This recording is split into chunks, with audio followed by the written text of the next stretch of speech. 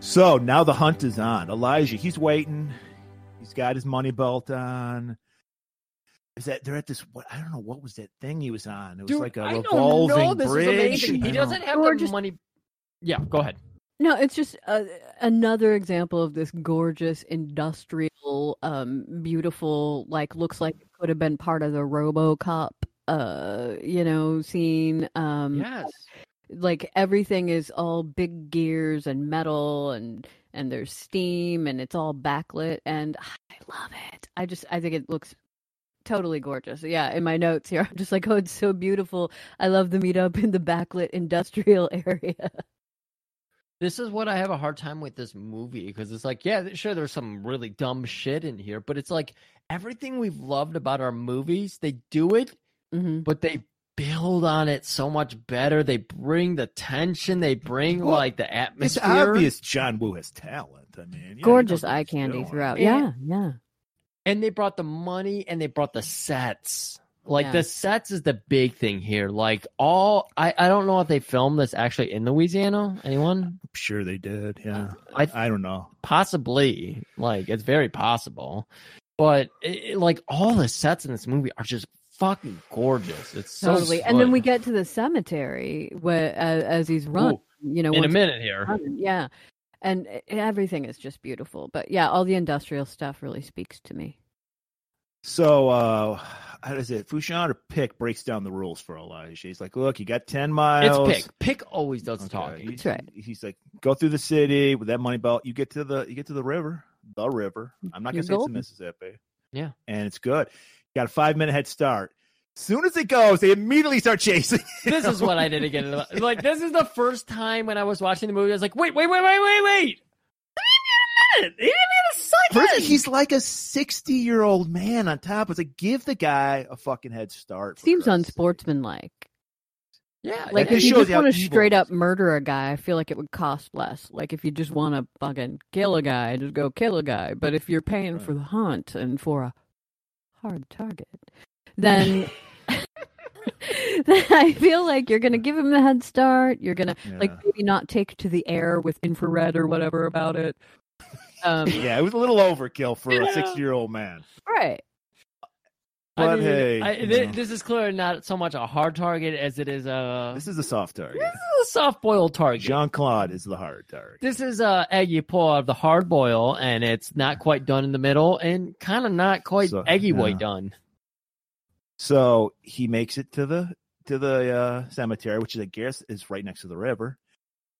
And we got the, because it's New Orleans, we have the above ground like graves, like tombs. Yeah. And we have all the votive candles that are lit at the same time throughout, which, I love because it's very, very beautiful. But y'all, have you ever even had a dinner party where you were able to get all the candles lit so that they were all looking good at the same time? It does not work out like very unreal. And that's fine. This is why Fushan pays Pick. Pick is all about the details. He's picky, if you will.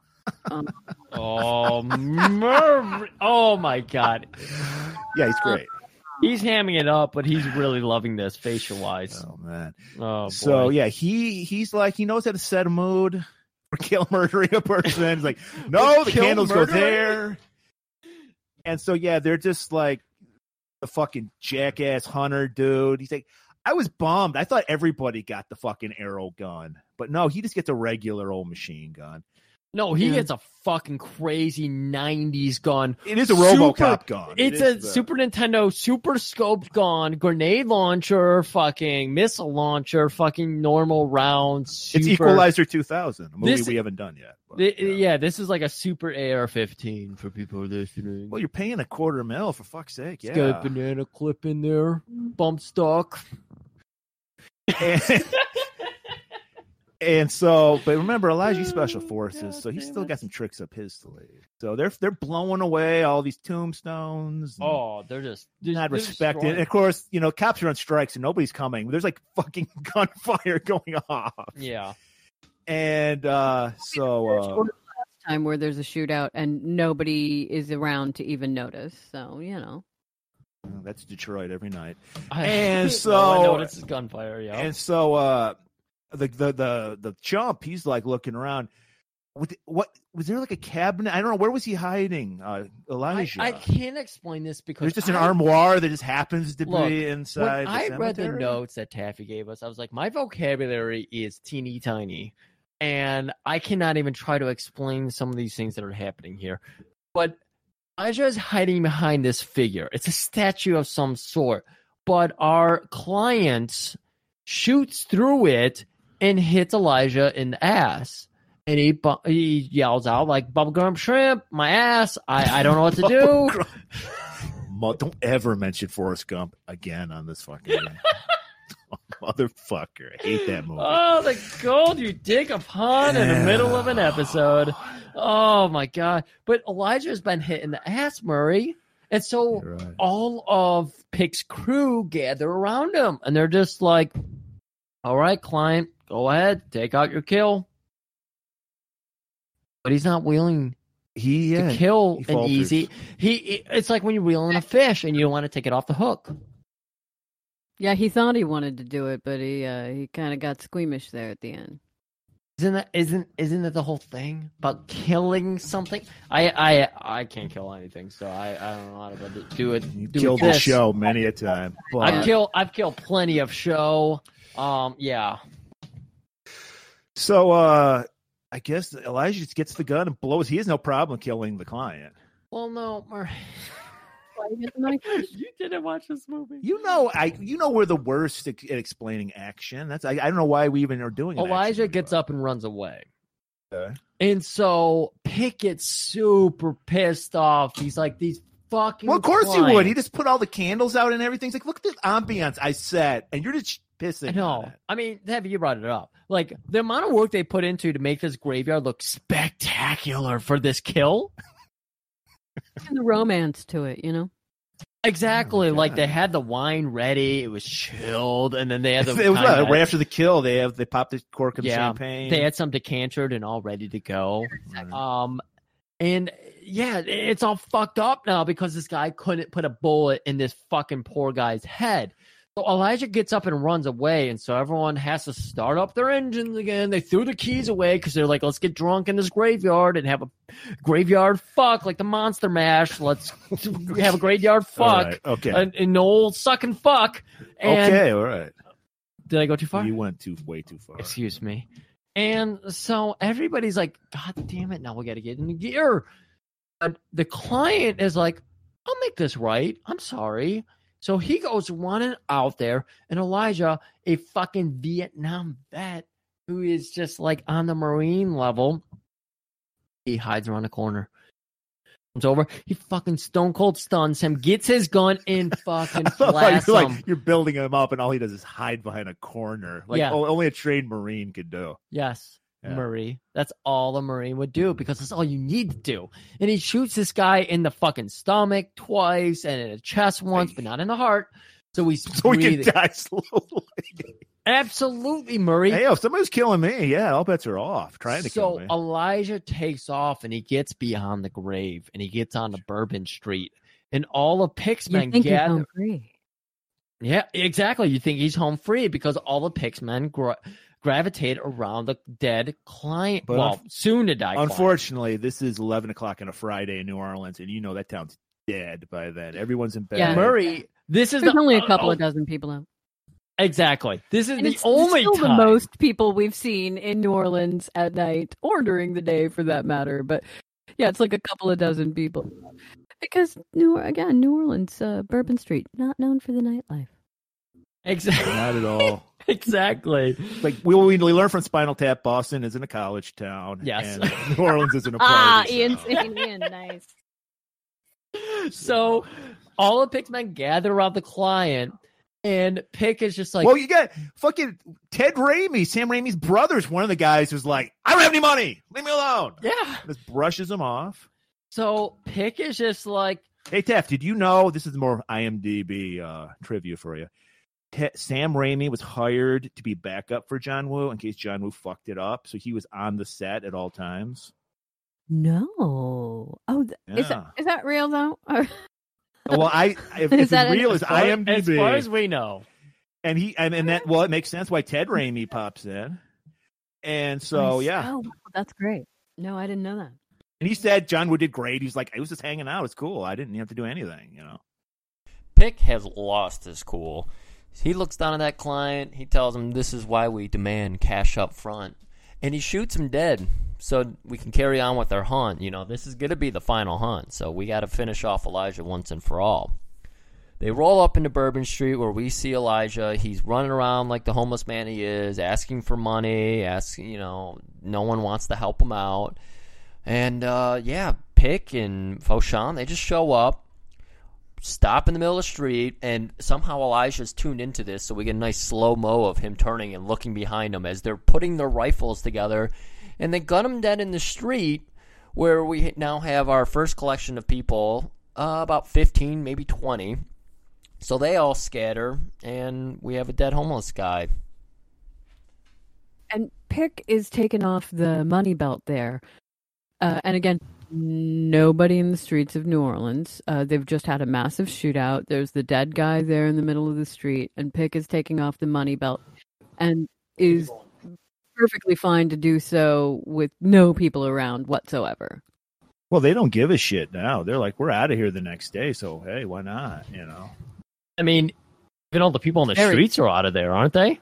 They don't care. They're like, it's like another homeless person. Good riddance is their kind of attitude. As soon as they see the gunshots, it's just like fucking, what are those little insects? Not insects. Beetles? Lawn beetles. Gnats? Cockroaches. Oh, I was thinking gnats. Gnats? God damn it. I couldn't think of cockroaches. Cockroaches. Oh, boy. So they just murder the guy. People are cool with it. Walk on the street, take the belt, no big deal. They're not wearing masks. There's nothing like that. They're just out in the open. That's how brazen they are, Griff. Yeah. It's like we can get away with anything we want, and so far that's happened. Yep.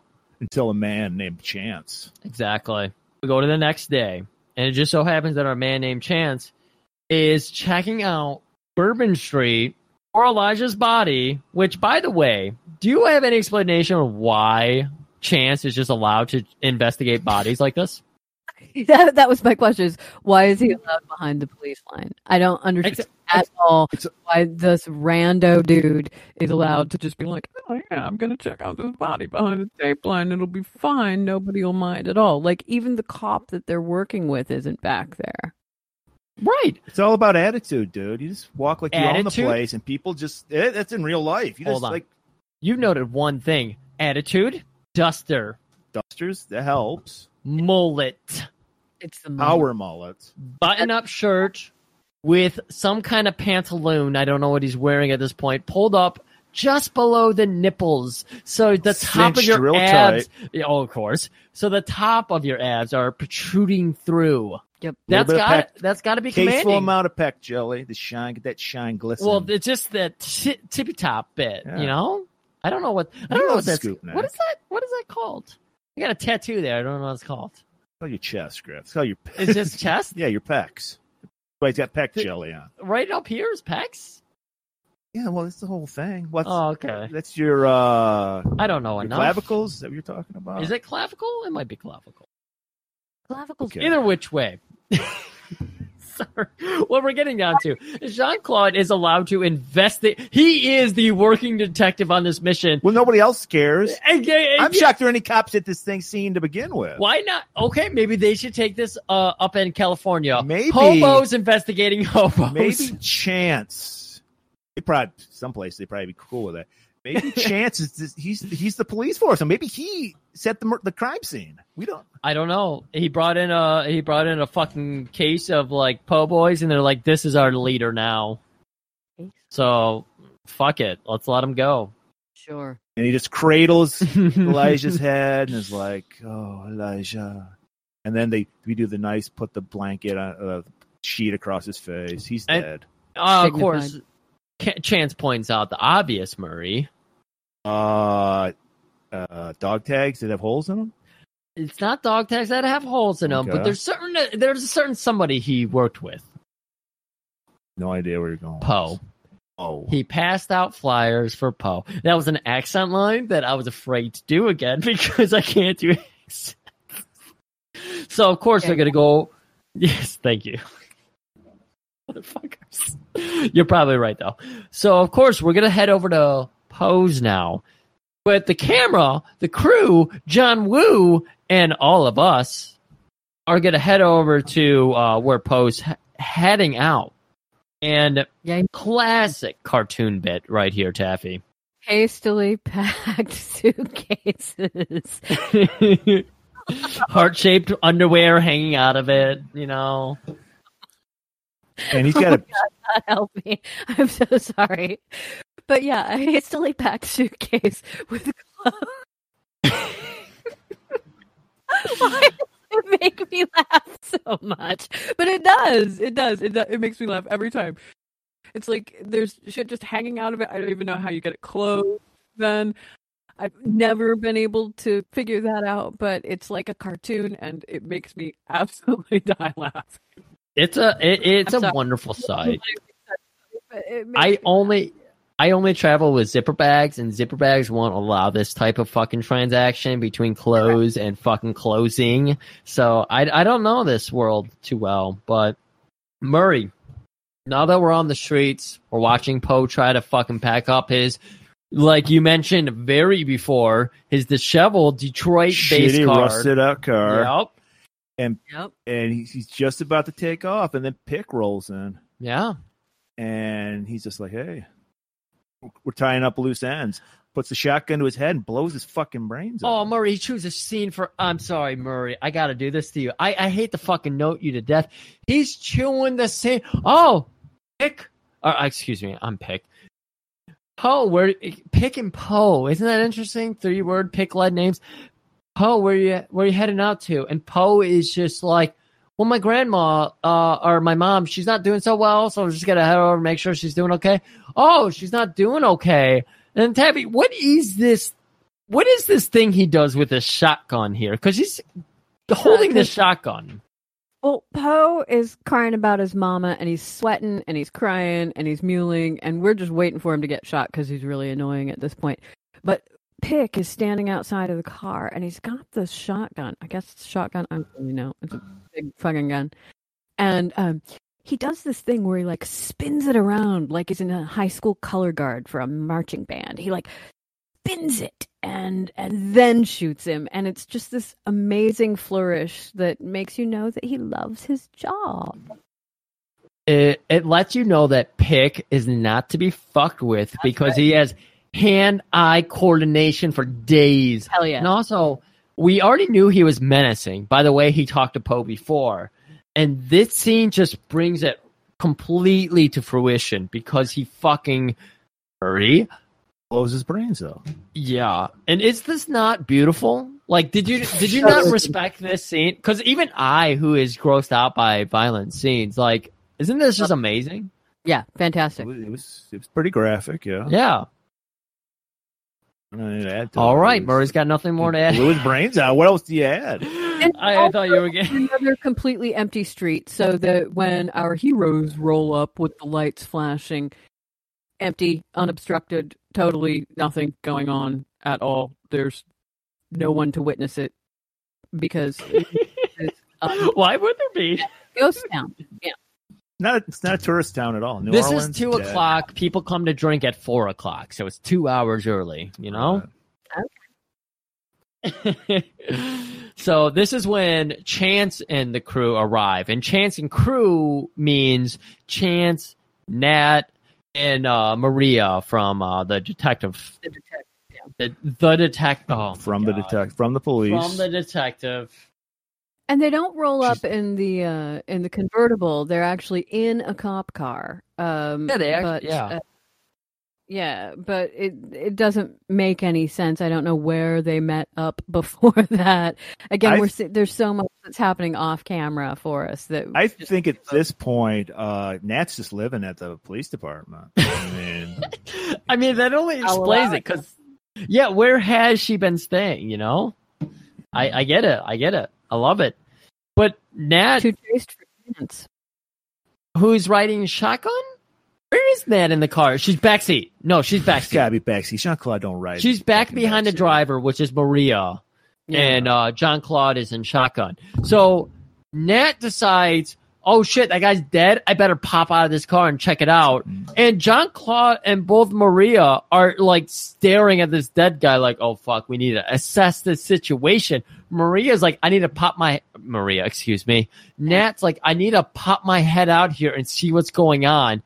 And Maria's the first to react, throw her door open and like try to lower Nat, and I think she gets shot for it right here. Yeah, she gets shot.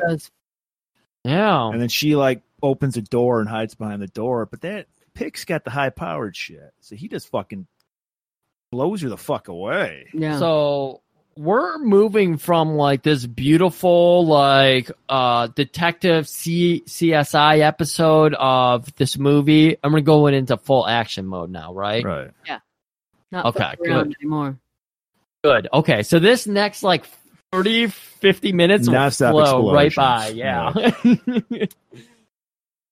And so I guess Pick, he's like, let's get the fuck out of here. Jumps in there at like SUV. They take off. Our boy Chance, he needs a lift. So he's taking out people left and right, and that's when this showboating fucking like little motocross boy comes flying by doing a wheelie. Beautiful unnecessary wheelies. I did not count them, but there are a lot of unnecessary. There's never an unnecessary wheelie. Yeah, you're driving a motorcycle. You got to pop a dirt bike. This is as bad as the Miami Vice episode we did. And well, apparently Jean-Claude agrees with you because he does a beautiful roundhouse kick right to the face of this motherfucker. Was this not beautiful? Is this not like watching people fight in football though, when they're like punching helmets and you're like, why are you punching a helmet? But you don't have feet of stone like Chance Boudreaux has. Thank you, Marie. I got flashback.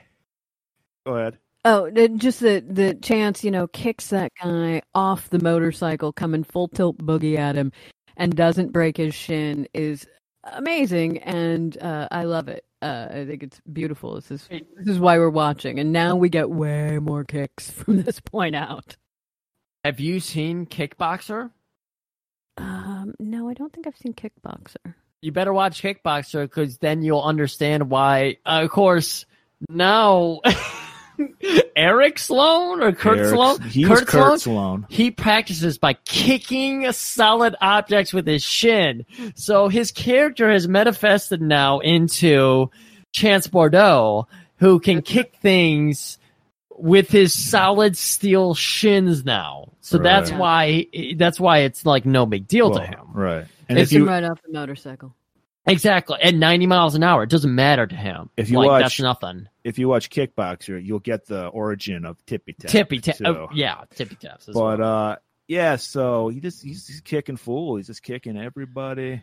Yeah. Jumps on that motorbike and takes off chasing them. Well, or they start chasing him. I don't remember.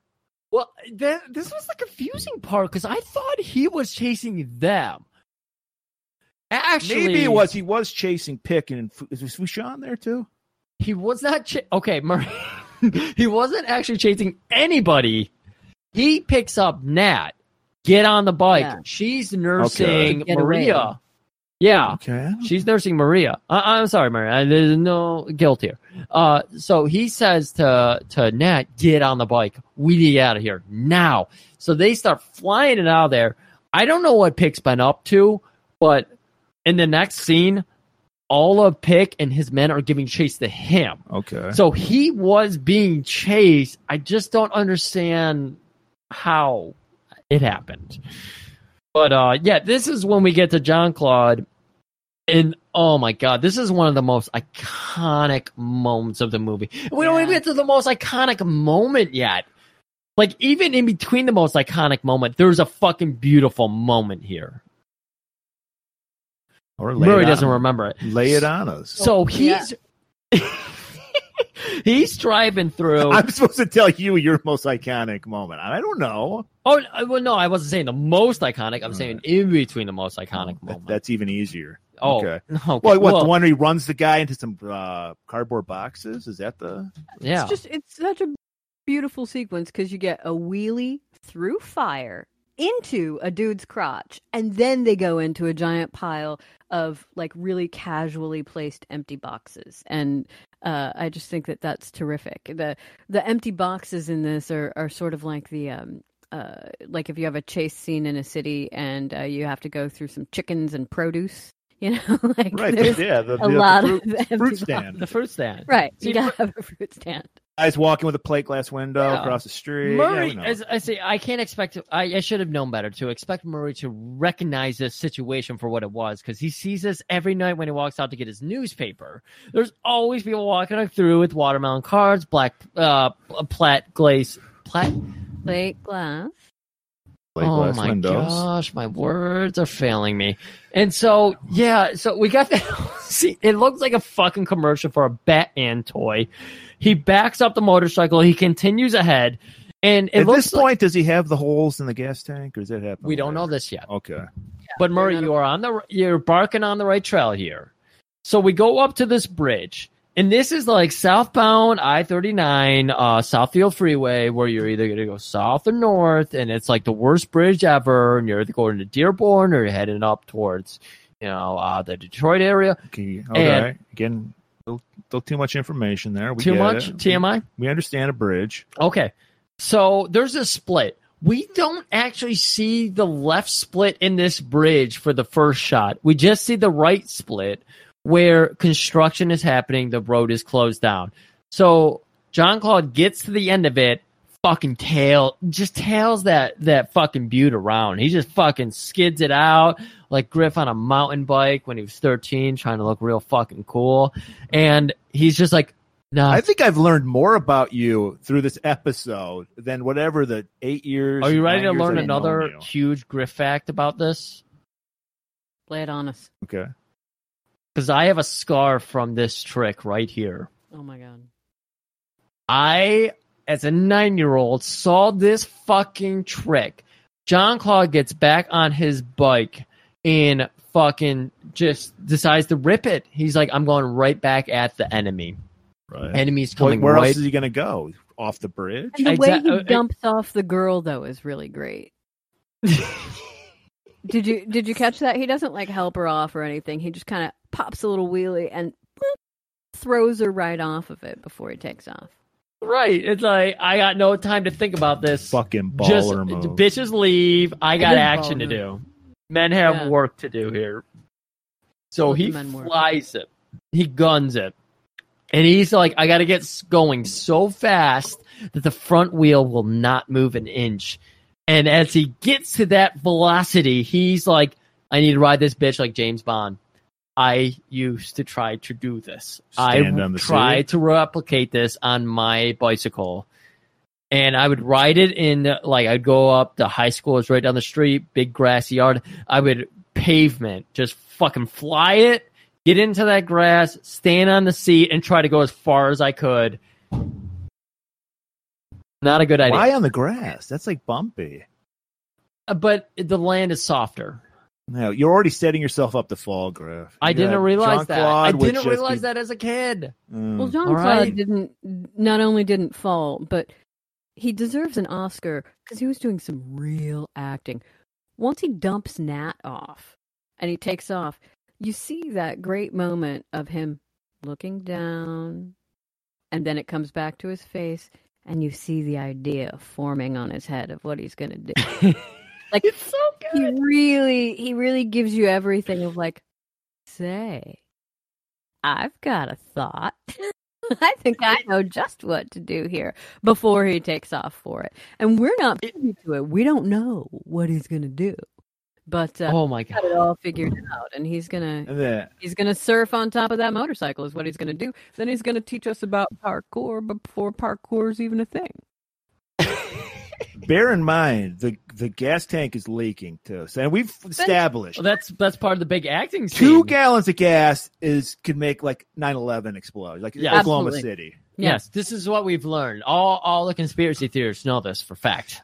I want to point out that he's standing on it. His tucked in shirt is so pillowy. I thought it was like, you know how dragsters have the parachute on the back? I thought he was going to start flying. Like he was going to fly away. Like, with his shirt. Air there. Yeah.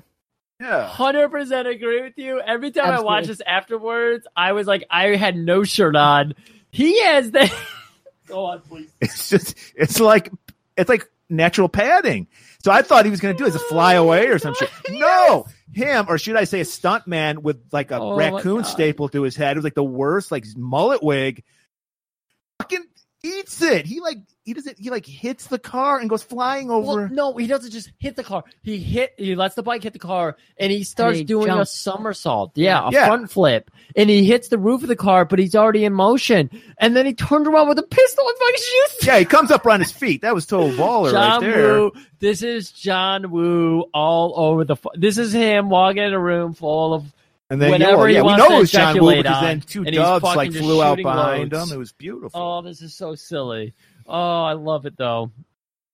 And so the car, of course, explodes, and his bike explodes. There's a mushroom cloud. There is a mushroom cloud, and then you just have John Cloud running now. He's got his jean shirt, pillowy jean shirt, beautiful blue jeans. Jean jeans. Ric Flair's jealous.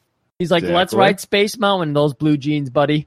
And he is just fucking running it. And you're getting that, again, slow motion. This is why the movie made it to an hour 40, because slow motion for a full fucking minute here as he's running back to Nat. He's like, what are we going to do now? And we've got fucking Pick and his envoy. And we've got, oh my God, I can't remember fucking Leroy's name. Who? And Chauv. Fushan? Huh? Who are we talking about? Fushan, the main villain? Yeah. Yeah, Fushan. God damn it, I forgot his name. Leroy. So everybody's heading for him as they head up this bridge. They're gonna corner him off and everything. They're gonna block him and they're gonna fucking murder him. Oh yeah, there's no way out. But there? It's okay. Taffy, what's their savior here? Well, they're gonna jump. They're gonna jump on a moving train. Is what they're gonna do. Which Luck would have it. The train. Yeah, there's a train there. They're going to hop onto it. And they're definitely going to land in a way that doesn't cause them to be dead. And again, like a cartoon, like I have to think that train car was transporting, like, I don't know, feather pillows or marshmallows, maybe. I'm going to say billowy denim shirts. But they definitely both jump and don't die. Their spines would have been snapped like 10 times. Well, what you don't know is Chance Boudreaux. First of all, he took a chance. Chance Boudreaux. Oh my God, we have lost our minds. Yeah, we're at hour 10 right now. Yeah, and he's like autistic. He's got that, like, he memorizes like train, like, you know, when they're gonna come and go. He knew exactly knew when the feather pillow train was coming. The cart, and he timed it perfectly. All I can say is I think he drew those guys to that bridge because he knew the train was coming. Maybe. How about that? I just know that as 33-year-old Griff, who is like, I'm happy to be alive, is happy I didn't have trains near me because I probably would have tried to jump into one because of this movie. That's what kids do. You're stupid. You're supposed to do shit. Well, no, everything about this movie I've replicated except for jumping into Let's a fucking do it. oncoming. Fuck this shit. Let's do it right now. No, Jump you're off- too old jump off now. the bridge. No, your bones will crumble to dust. Oh, I'm you can't too do that old. shit Caffeine. now. Excuse me. Do not tell me I don't have the agility. Do you know how? This is Guys, come on, we're in the home stretch. Wilford Brimley's come coming on. up. God damn it! Griff, we'll do like a whole day where we can just talk about you. Okay. my agility. And your agility and your Thank childhood you. injuries and your earrings.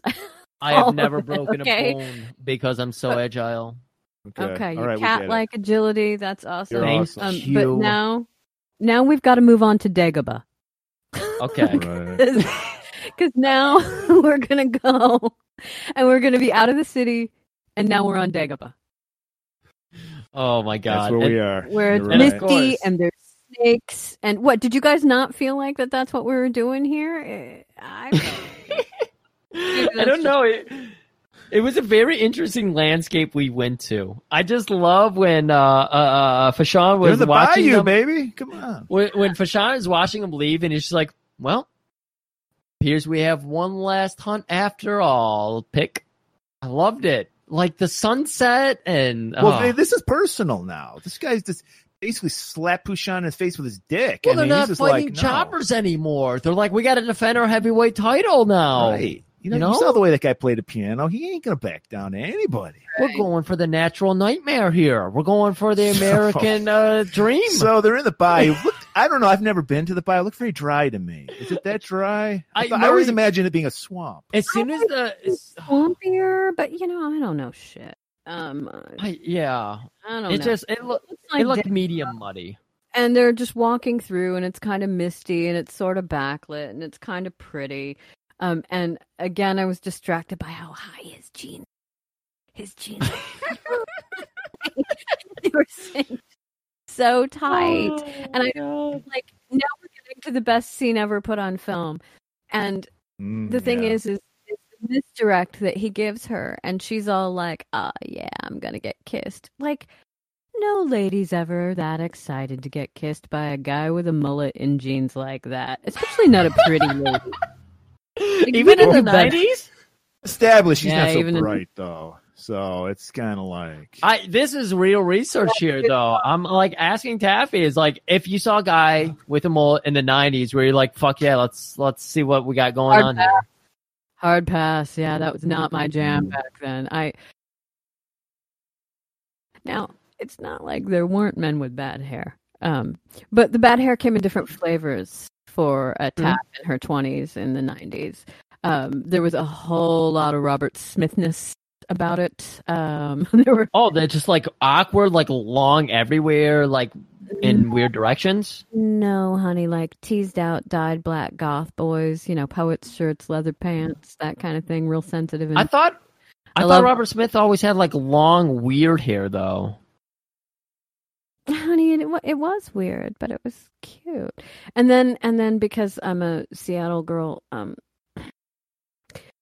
and a cliche, there was a series of musicians with just the long straight hair kind of thing. Yeah. A series of bad Nice. based on that. That kind of thing. But no, those jeans, that hair, no. He was not getting any, at least not from Taff. That is something I'll have other questions about because I thought I knew Robert Smith's hair, but anyways. well, so, I think the snake agrees with you. He's not feeling the mullet either. the snake. The snake doesn't like it. The sneaky snake does not like it at all. The snake is preceded though by its own sound cue because we get like some snake guitar before this happens, and it's so great. And she's feeling all romantical about it, and he's talking all soft, and she thinks it's for her, and it's not for her. It's because he doesn't want to shock the snake. Yeah, for sure. Even as a 9-year-old, I understood the scene had other implications that I just did not understand. I didn't get it. Now I get it. Now you get it. Yeah. She's taming that dick. Oh, She's telling him, "You're mine." When this is all done and over with, yeah, Gonna get you're some dealing with me Fendi. in my baggy fucking like suit, shirt, jacket, and like cuffed shorts, and you're dealing with all that. Like this is you now. This is us now. Pretty Awful. gross. It's pretty gross. So he grabs the snake.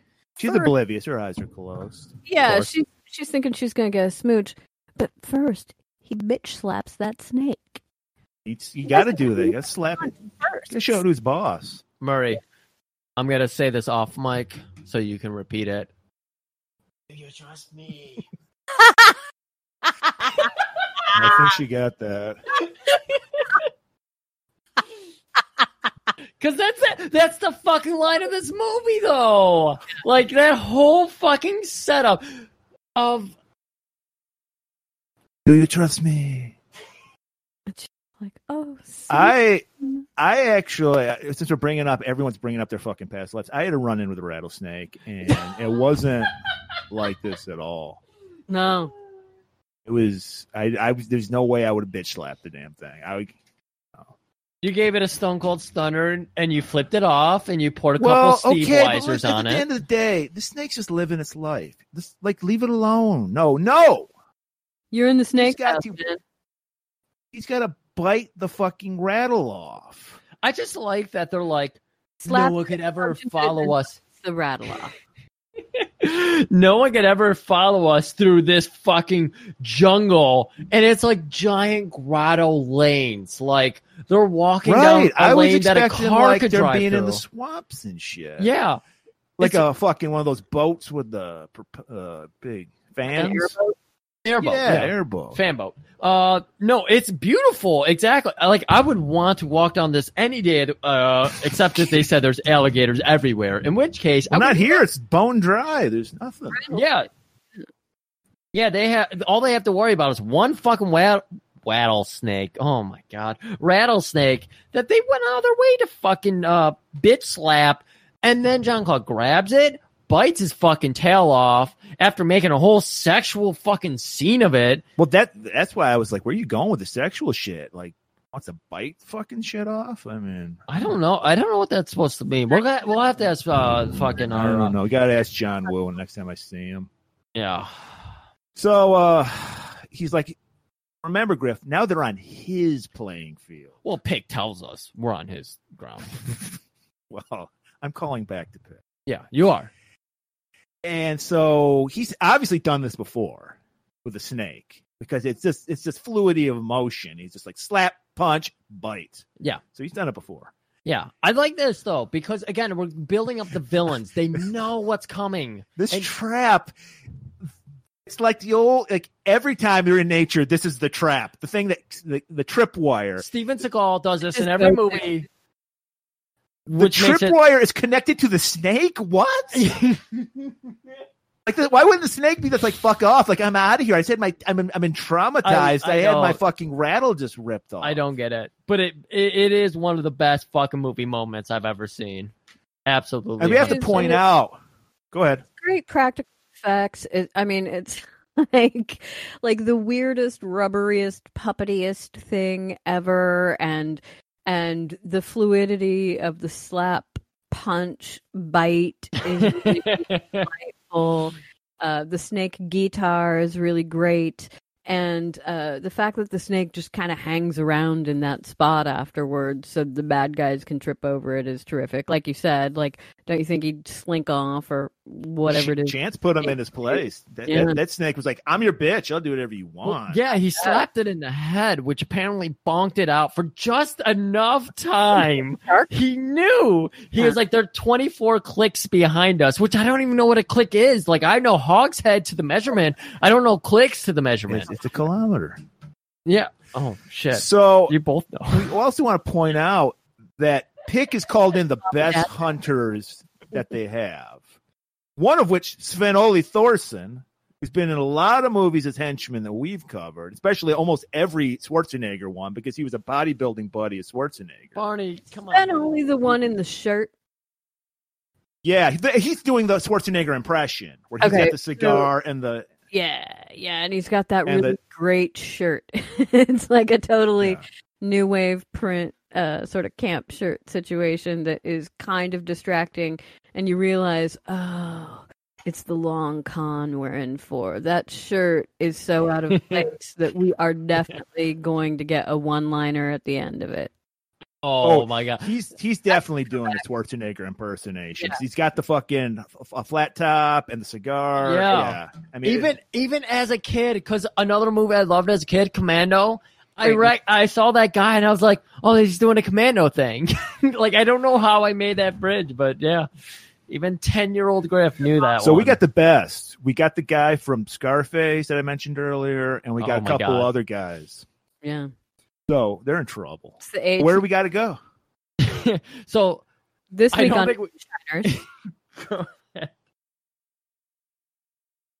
we're all over ourselves here. So we have the one guy finally actually get killed by the snake. He hits the snake trip wire. I don't think we ever got through the fucking snake being tripped. The guy gets fucking bit on the neck. He is like foaming at the mouth. And you know what? We're not going to deal with that kind of shit around here. So we're just like, hey, fucking kill this man so we can get on our way. Right. And they go over and they shoot the man in the fucking head. And they're like, look, he can't be too far away. There's only so many places. You got to remember, Pick is constantly, he's a master tracker. So he's always rubbing. He's seeing like footprints and rubbing the dirt between his fingers, tasting it, smelling it. He's like, they're 2 hours away. Like, the fuck do you know? We need to make up ground. He lost a little bit of time by setting up. Well, they were on trap. A train. They had no red lights, so they were 2 hours away. Now they're only 90 minutes, an hour and a half away. So they're like, we're gaining ground on them, but we need to keep moving. And so, his boss is just like, fuck it, let's just kill this man then, and let's get. Well, Fouchon's getting fucking pissed. He's getting showed up, so he's just like, let's just get this shit over with and move on to Yugoslavia, where the fuck we're going. Let's move on to one of the most important character reveals that should have been Steve James. I would have lost my shit if Steve James popped up in this movie, but I think he was dead by this time. 100%. Yep. But almost better, Wilford Brimley, doing his best acting I've ever seen. And he is just concocting. He's got like the Bill Nye lab set up, or you know what? What's a better turn of phrase? He's got the whole fucking Walter White set up. You think he is the Walter White of Moonshine? Moonshine is what he's Breaking up. Bad. Griff. Yeah, he's Breaking Bad everywhere, and he's so far out in the bayou, no one gives a shit. What? Yeah, he doesn't give a shit. But it's like all out there in the open. Right. It's so far out in the open. It's Gator Town, you know? I love the fucking little white go-go boots he's wearing. Oh my God. Like, he doesn't give a shit. He's like, I'm me. Get used to it, motherfucker. Off-season Santa. Like, again, I hate to go back to the boots. They're loaded boots, by the way. But it's just, they're so like, he has kept nothing in that little shack he lives in clean. He lives in filth. Let's just say it. Exactly. But his boots, pristine. They're made for walking, too. Mm-hmm. And I just want to point out, okay, let's talk about the accent for a while. Like, oh, no. I think Wilford Brimley's going on hour 4.5 here.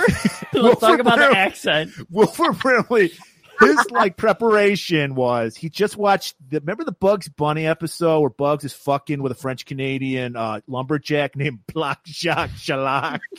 That's basically what he did. He just studied that character. He like watched that and then a couple of episodes of that Justin Wilson show. He was like an early like PBS suspender wearing Cajun chef in the 80s. I remember that guy. He had the I think it was a potato chip commercial. He's like, "Whoop boy, they want them all." I fucking love hearing this. I guarantee.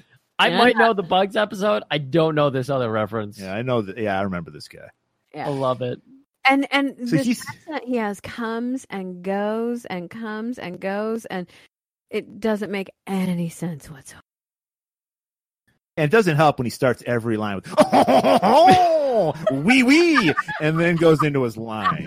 You know, it's like, come on, Wilfred, come on. But we love Wilfred all the same, so we let it go. But Marty, when you break the woods, you can't just go meet this character. You have to have a fucking like whistle chant to him, though. Of course, right. If I could whistle, he's a moonshiner. He's he's worried about. He's got two pieces on him at all times: an ankle piece, a fucking waist piece, a shoulder piece. He's got it all. Why do you whistle to him? Whistle, so I do it. I don't know. I don't know. What That's do you perfect. It sounds like a pigeon. And then, of course, Uncle Duvet. Effie, getting that right?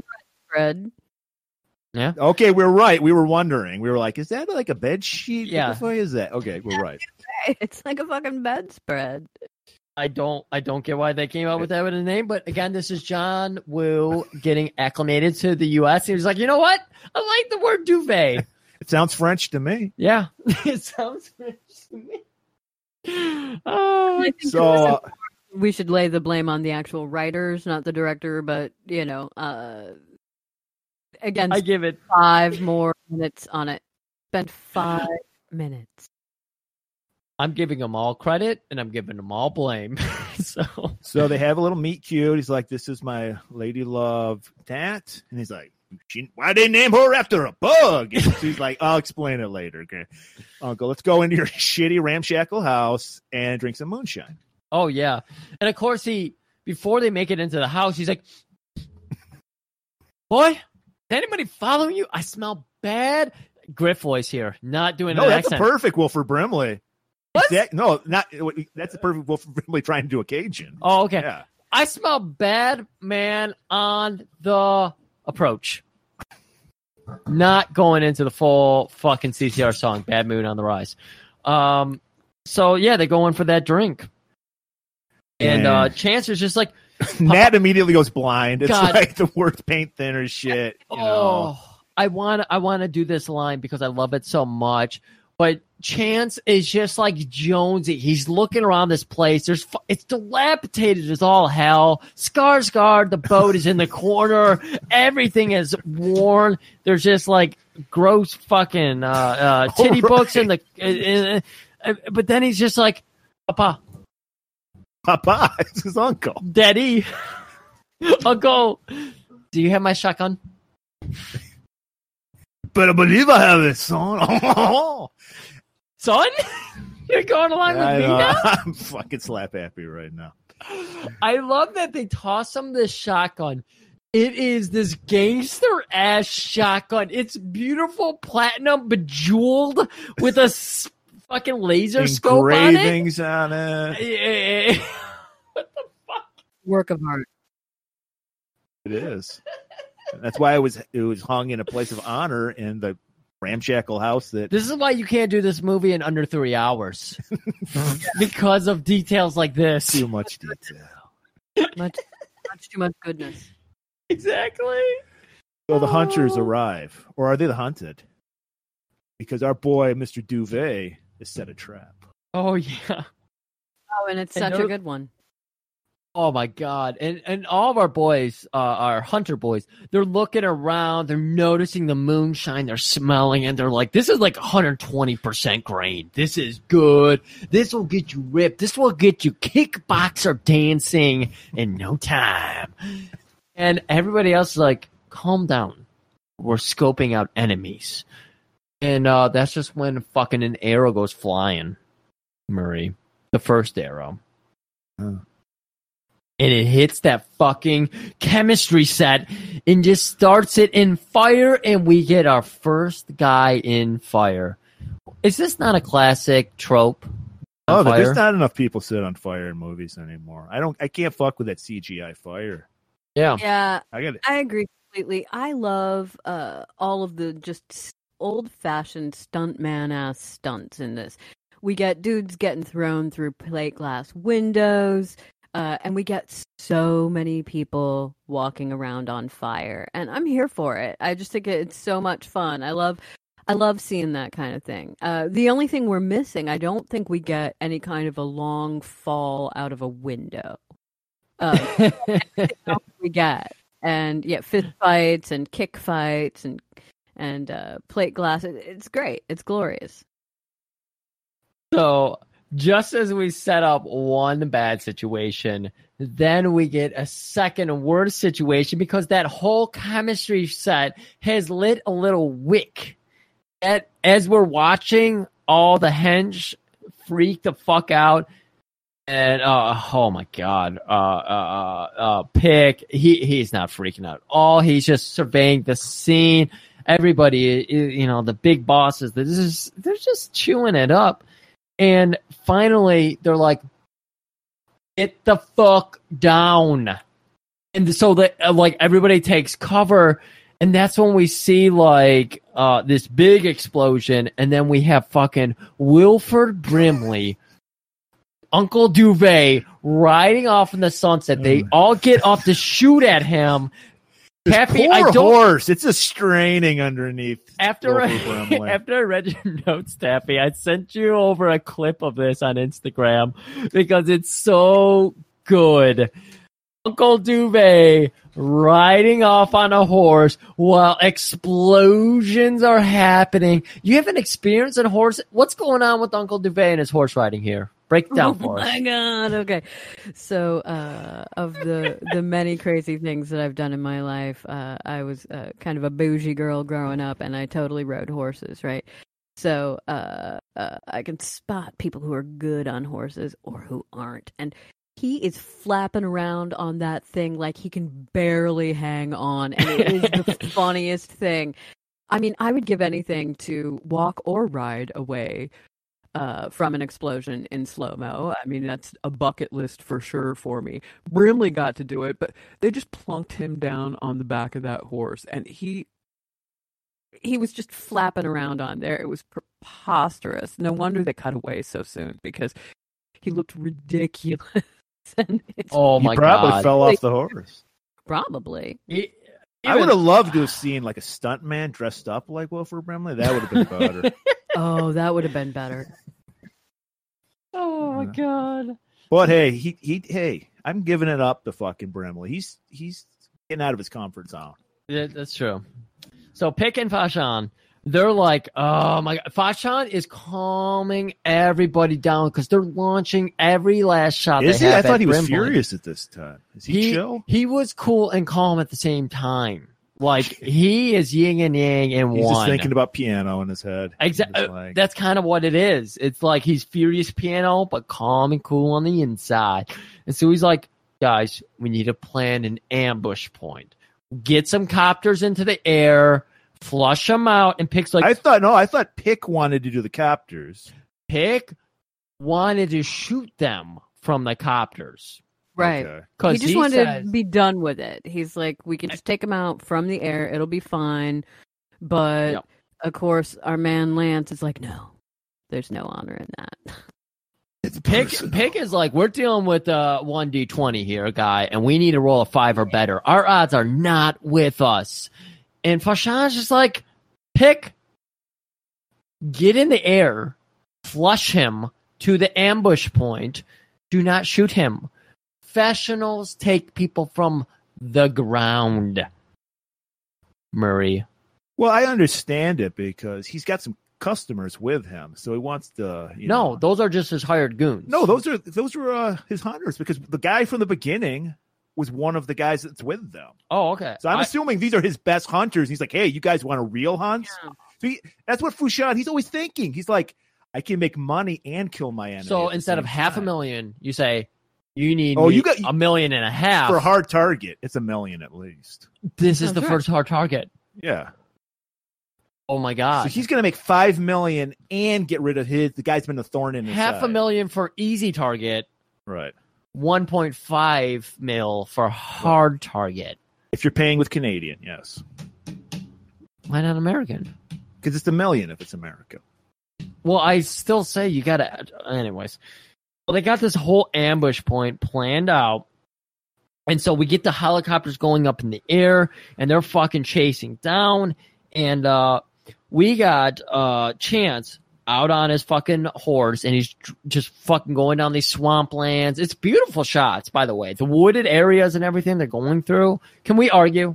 Are these not great shots? It's lovely. It's totally lovely, yeah. Yeah, you're right, Murray. We don't have any more room for arguing here. But, yeah, no, they're beautiful shots and everything. As they're shooting at him with various rifles that have explosive rounds, And then finally fucking Pick shows up with his grenade launcher, which does have an explosive round, knocks him off his horse, which, by the way, I don't want to see a horse. They're trained to fall. Okay. All right. This isn't the 1930s where they had triple R's and shit. Yeah, it's really super still not ideal. It's really bad what they were doing. I'm just saying. It's uncomfortable watching it. It's totally uncomfortable watching it. It's terrible. So this leads Chance to running to the nearbyest factory, abandoned factory, which we've known. We do this every week, everybody. Abandoned factories is this is the breeding ground for henches and villains. So this is, of course, where they're going to thrive. Well, that's why I blame NAFTA. NAFTA? This wouldn't have been an abandoned factory if it wasn't for NAFTA. An abandoned Mardi Gras parade float factory? I don't know what the fuck this is. And they had a lot. Actually, before he left his uncle's, he said that he was going to the Mardi Gras graveyard. And I doubt that it's called that, but I love it. And so I accept it. And also, I just think that as a set piece, it's such a gorgeous thing to look at. I love it. I just love that we have a name for this place, because otherwise it's just an abandoned factory in the middle of the woods. You got parade floats. Yeah. You have canisters of gasoline, and you have beads everywhere. So Jean-Claude immediately gets there first, of course. Everybody shows up secondary. But first amongst the henches is the motorbike crew. The guy on the dirt bikes. Yeah, they're the recon guys. And so they immediately chase. They're aiming for the higher branches of this organization, this terrorist organization. It's not a terrorist organization. It's like the hunt humans. Okay, what do you want to call it? Hunters. This hunter organization. They're like, we're going to get this guy and we're going to move up the ladder. So they go into the building to chase down Chance. But Chance, he knows every environment. And it just so happens that a couple of pigeons live here, which we know that Chance can communicate with. This is 101. Thing. This is 101 John Woo right here. So Chance is hiding behind a beam, perfectly hidden in plain sight, and he starts whistling out. I cannot whistle. He's whistling out. Oh, okay, good. Thank you, Murray. Oh, nice. Yeah. And so these dirt bikers have stopped under a beam that a bunch of pigeons were sitting on, and they start to shit all over their visors because they have their helmets on. There. Love the symbolism. Exactly. That's why we're building it up.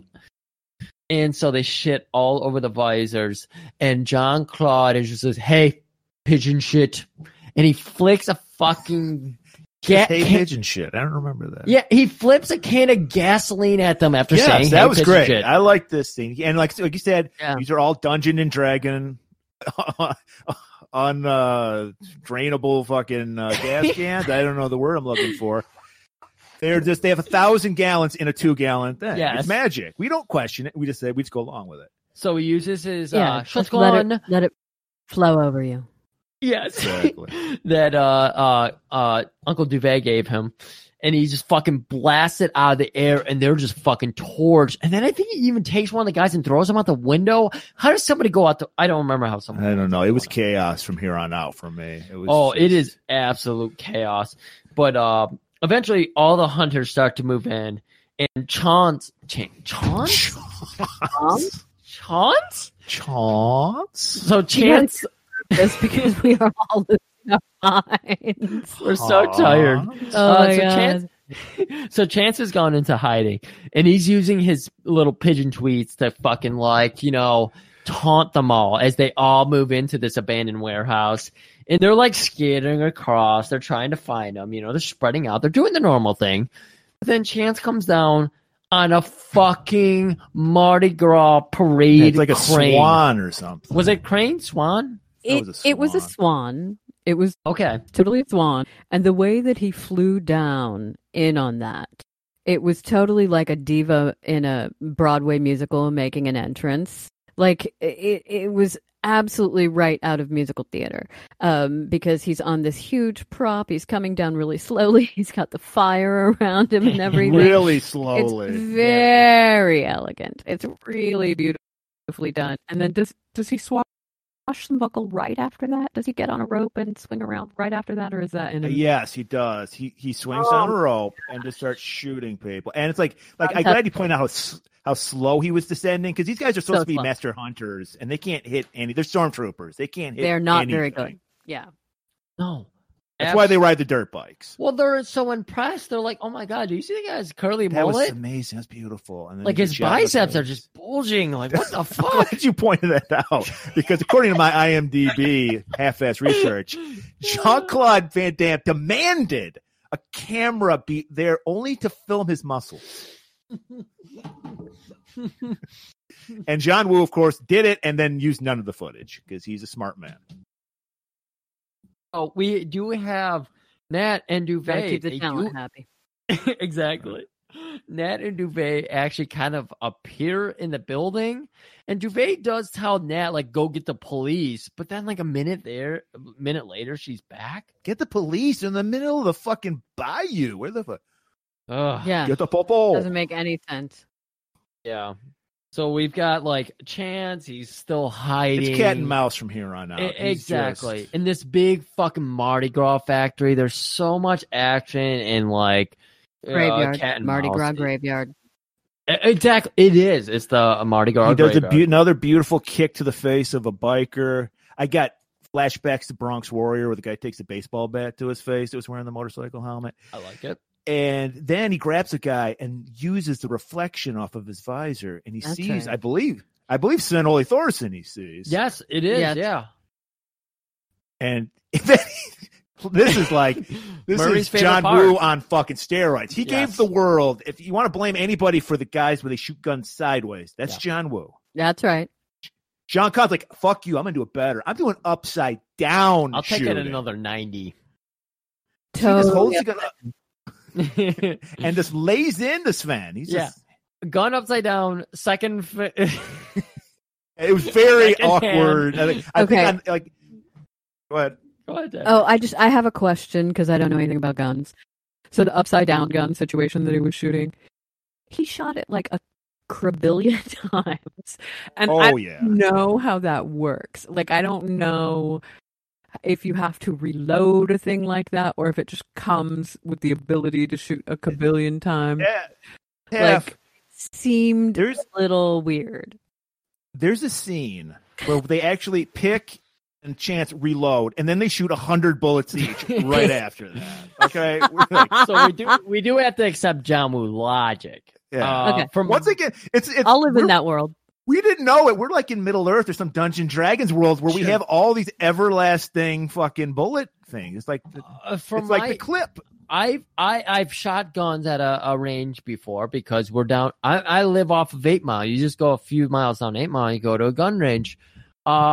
It's by the dozen, just like Baker's, and you can get a Baker Dozen's clip as well. And I've shot a Baker's dozen, so it's always in like 12s or 13s. But you're right, it is in like an maybe something around the 29 region here that he shoots. Yeah. It's ridiculous, but he does kill a guy, and that's impressive, and we'll give him credit for that. Yeah, but he also does repeatedly throughout this scene. He shoots Oh, no. dudes a million times. Oh yeah. And he kicks him some. So, like, I feel like, look, I'm not a combat veteran. I don't know from these things, but I feel like it's not only wasteful of ammo, but it's wasteful of your own energy because you ain't got to kick a guy after you've shot him 12 times. It's never it's That is unnecessary. it's never wasteful when it looks cool. That's the way I look at it. Words to live by. There you go. It really is. And so now we've got our fucking triumphant return of Wilford Brimley, Uncle Duvet, and he comes in and he fucking shoots an arrow because that's all he does. He's Rambo. He's bow and arrow, yeah. And it's super silent. He's ready for the zombie apocalypse. And so he shoots a guy who hides. We see him do like this, like flip behind some kind of like a statue. Mm-hmm. The arrow, it's paper mache. It goes right through the statue and hits him right through the neck, and the guy dies. And oh my god, it's beautiful. Like there's so many cool kills here. Yeah. Can we point out that also Chance set up mini trampolines everywhere because he's doing some fucking flips everywhere. It's like he's like Greg Louganis on land. He's just flipping everywhere. That's some circus training there, my friend. That's some good old-fashioned clowning and circus training, and I love it. Well, Taffy, do you feel like this is retribution for all of Nat's terrible outfits? Because Uncle Duvet actually gives Nat a pistol, and he's like, just do something. Be careful. This one only shoots 23 rounds. Yes. You know, it's like a revolver. She ends up going around the corner where a guy confronts her. She shoots the guy in she destroys this guy's dick 8 times. She's letting out some aggression. Yes. You know, she's just like, fuck this. Ever since I showed up in New Orleans, you guys go after me and my purse. Right. My large purse that is out of fashion. Fucking shoulder bag. Yeah, thank you. She does. She shoots him repeatedly in the cock, which is fascinating. And then she does do that thing where she goes into shock a little bit, like, oh, my pinched face. Oh, what have I done? And then Uncle Duvet gives her a high five. Fred has to like be all tough guy and like, I'm gonna take out these bad guys and you just be a little lady there. It's pretty fun. I love it. Uncle Duvet comes in and goes full Crackle Barrel and it's just like, you play the pyramid game. I'll take rid of bad guys.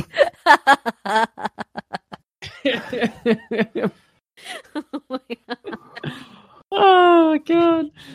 Oh, Murray? It's almost like Wilford Brimley speaking caveman for his second. He's basically caveman. They're like me. They're like, speak Cajun? And you turn caveman. Yeah. And worse than that. So it's just Nat tosses Uncle Duvet, or actually John Claude comes in. Taffy, does you have something to add to that?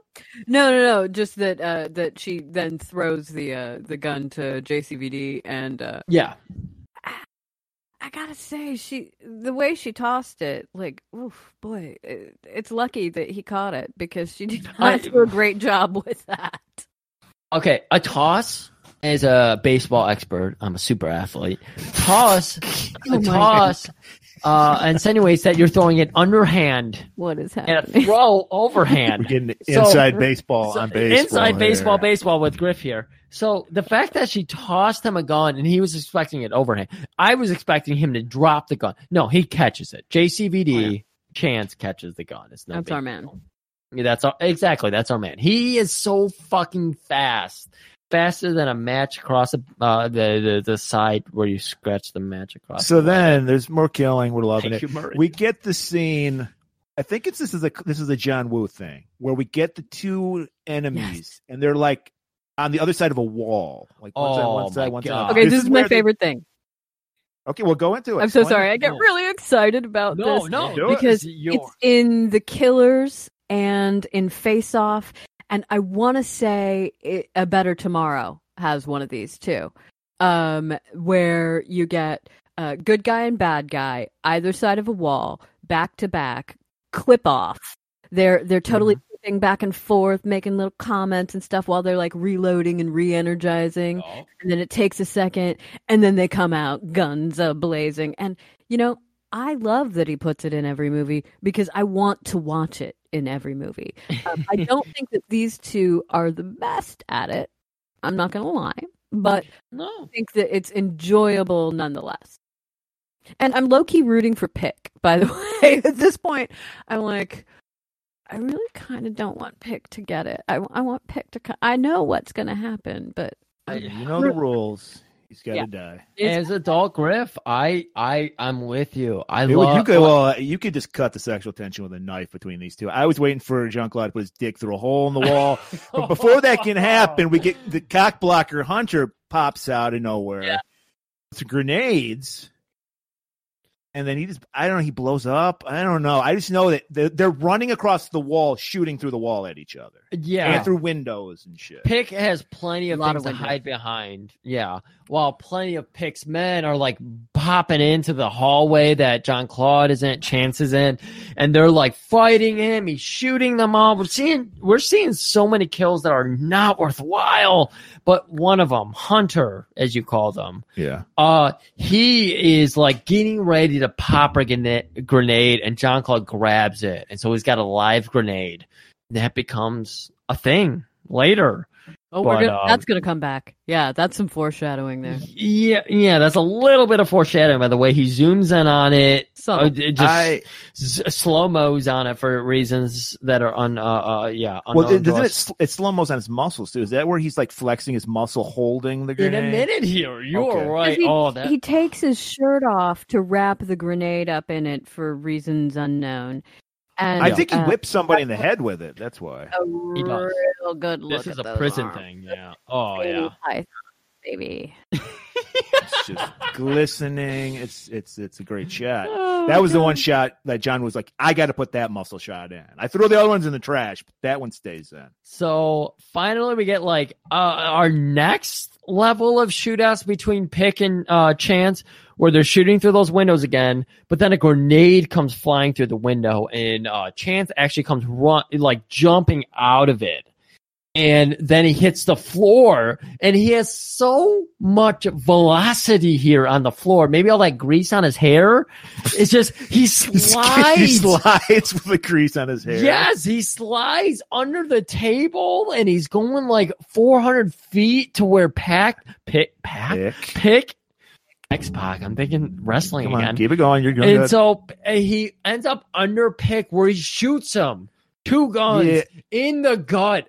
I gotta say, Pick deserved a better ending than this. This was weird. I agree. A better ending, and it looked like I originally thought for a moment that when Chance was sliding, as you said, like way too far and way too fast under that table so that he could take out Pick, I thought he was on one of those what do you call them? The little things that like a mechanic goes under your car.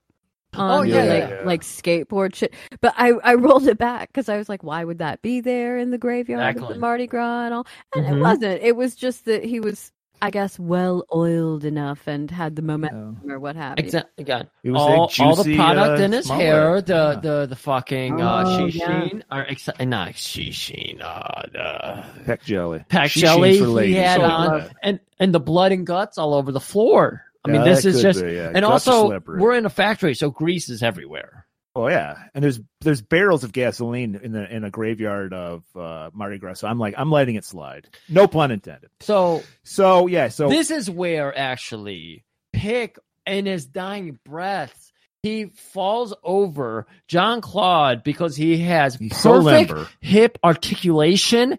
He can hold his leg up. I can't even do it. It's 12 o'clock here, Murray. You're seeing me at about 8 o'clock, and Murray is not liking this. No. Jean-Claude can go all the way to 3 o'clock with his leg, and he's holding Pick up, and Pick has that grenade in his hand. He drops it, and that's where we get that flex of him loading the grenade into the shirt. It's beautiful. It's wonderful. You're like, John Woo, you son of a bitch. You got me back involved. Did we also point out that when there was explosions, Fouchon gets set on fire and doesn't even sell it at all. I don't even think he's mildly irritated by it. I don't even think that comes up yet, but it needs to be stated many a times.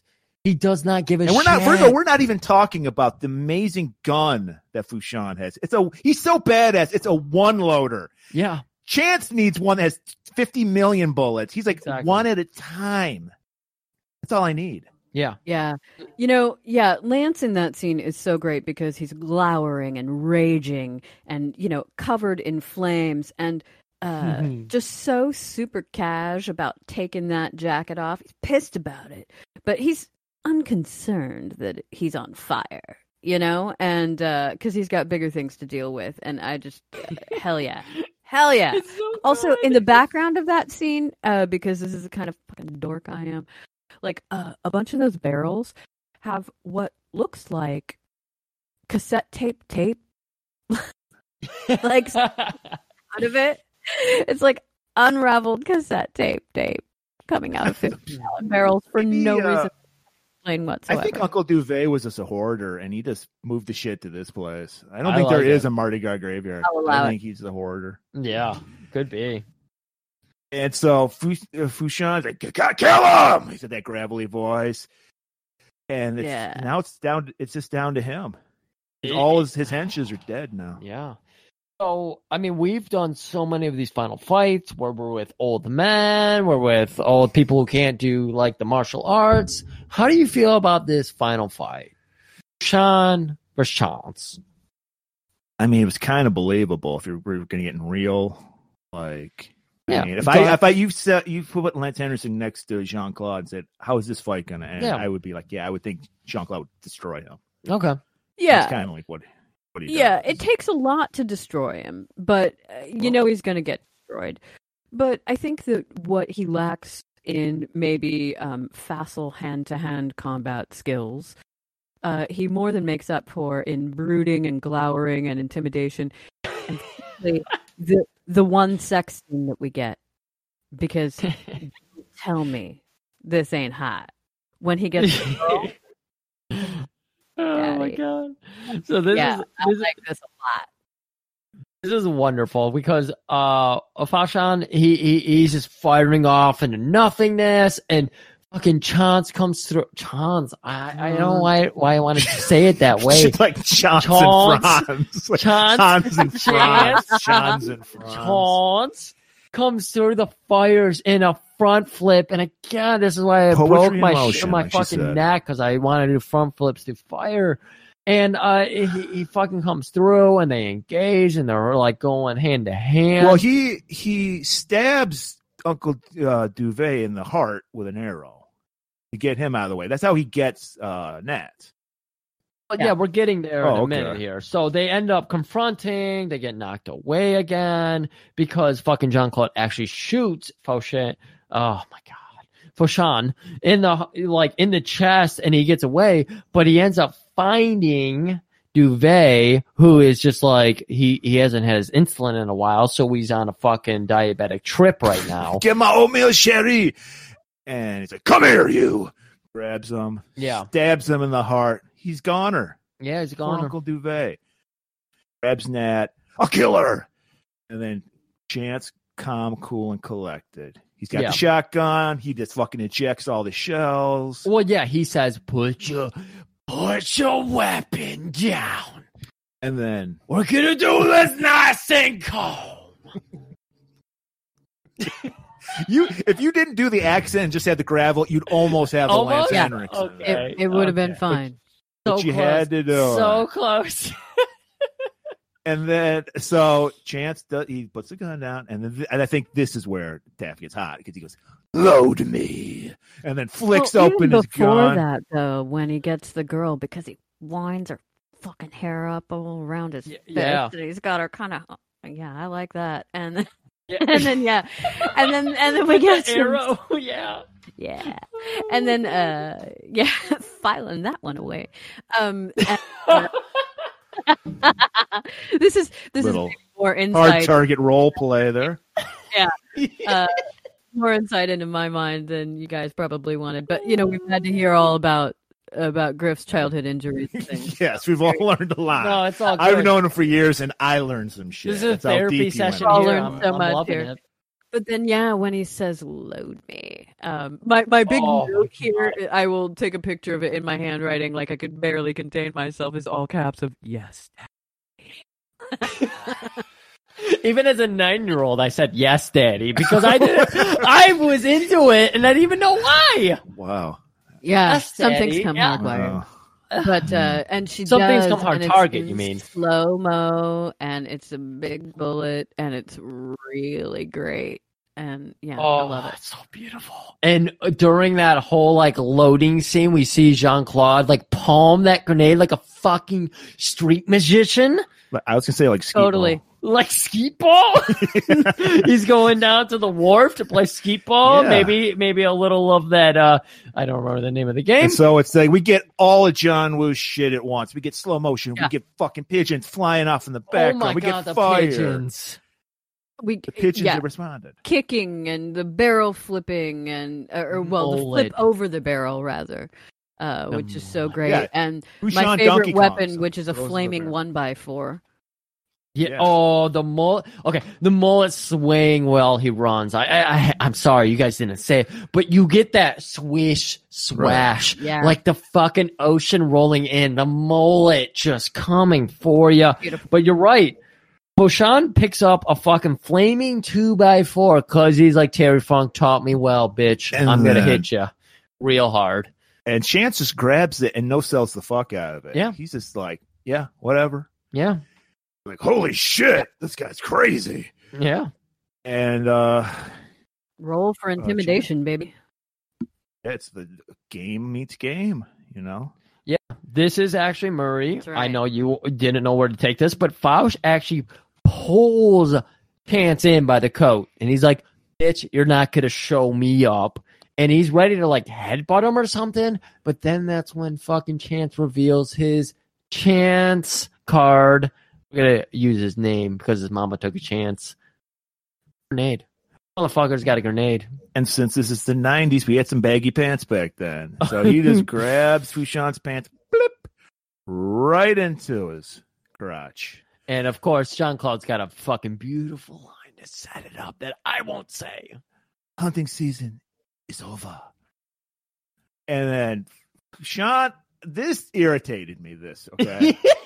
He's got a grenade in his pants. He pulls it out. Because first of all, he gets kicked the fuck back like 20 feet Oh, yeah. into a pile of shit. Pulls it out. He's like, well, I could just throw it at Chance, or I could just try to defuse it. Like, what the? Now is not the time for Mission Impossible. He thinks he's about to die. His brain isn't functioning correctly. So this is what he does with it. I don't know. I think it was just he got so like dunked on that he's like, fuck, I got to come back with some heavy shit. I'm going to defuse the fucking grenade. Okay. And he almost does it because he gets the thing. I don't know fuck all about grenades. But I guess you just unscrew it and then it's fine. Yep. But a spark lights off, maybe static electricity. Maybe Fushan was rubbing some balloons on his hair. Spark flies. Oh, shit. Blows up. Taffy, how you feeling about this death? I love that. Well, I love it and I hate it. I love that. I don't know anything about grenades, but when he pulls it out, Okay. when he pulls it out, I don't know if you guys saw this, but it says fuse on there on the apparently fuse, and that seems weird to me that it would be labeled so clearly, but maybe it is. Yeah. No, I really don't know. You'll have to get a ballistics expert. I can tell you about hemlines, but I cannot assist you with that. But I did think that was funny. I think that I understand why we went with a very literal emasculation of Lance in this, but I kind of wanted a little bit better than that, because that final little oops moment is funny. And like the punchline of it hits me and I do laugh and enjoy it in the short term. But then when I think about it, I think about what a fantastic villain he was the whole way through, how he did that whole thing where he really brings the gravitas and is like an actual actor about it while he's simultaneously chewing up the scenery. And it just seems like there could have been something a little splashier or more personal. It's almost like they got tired and were a little like, fuck it. It's almost like they're doing a 4-hour podcast. It's not like they were just trained. Yeah.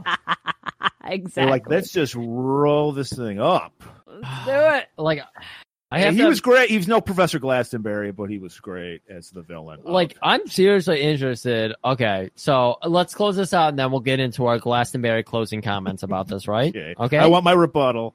Glastonbury, great. And so now that our main villain has been exploded by a grenade, Correct. Chance goes over to check on Juvet because he thinks that his uncle has died. This is when he Chance holds him up and he starts coughing and coming to.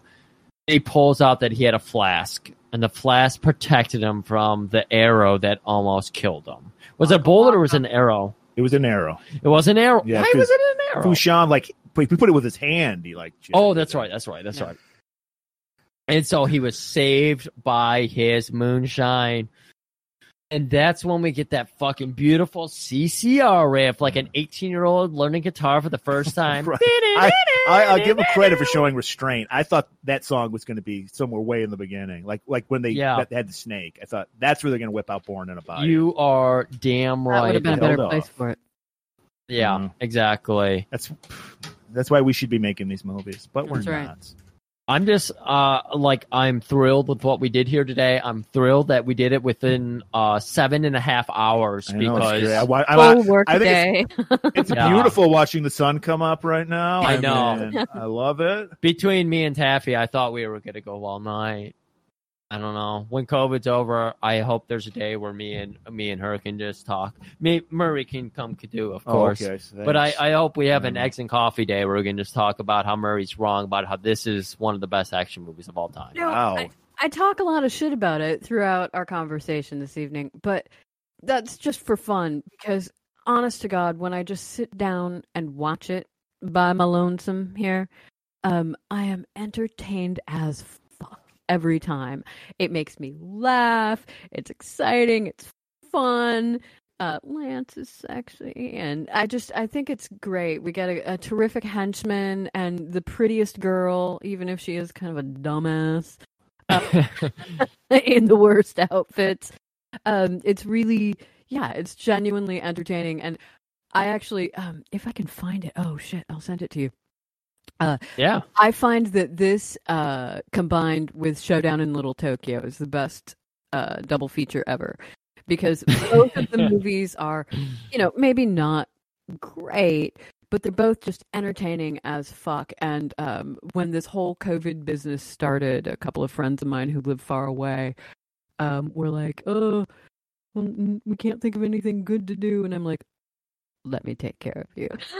I programmed their night where I sent them recipes for gumbo and Sazeracs, and I cut together a trailer of this and Showdown together, and made them rent both of those and watch them back to back, and I had a trivia game and shit for them because I was so committed to the premise of them watching these two movies. And they're arguably two of the smartest people that I know, that I made sit down and watch these two back to back. And they loved it because it's pure entertainment. And if that's what you're wanting, then it's perfect. If you really want, art or to pick it apart or whatever, it does fall apart fairly quickly. But I think that it's tremendously entertaining. It's a great, wow, this really... It is the first American John Woo, but it really feels like the first American John Woo because he imported all the stuff that makes his movies, all the slow-mo and doves and gunplay and everything, like double guns and shit.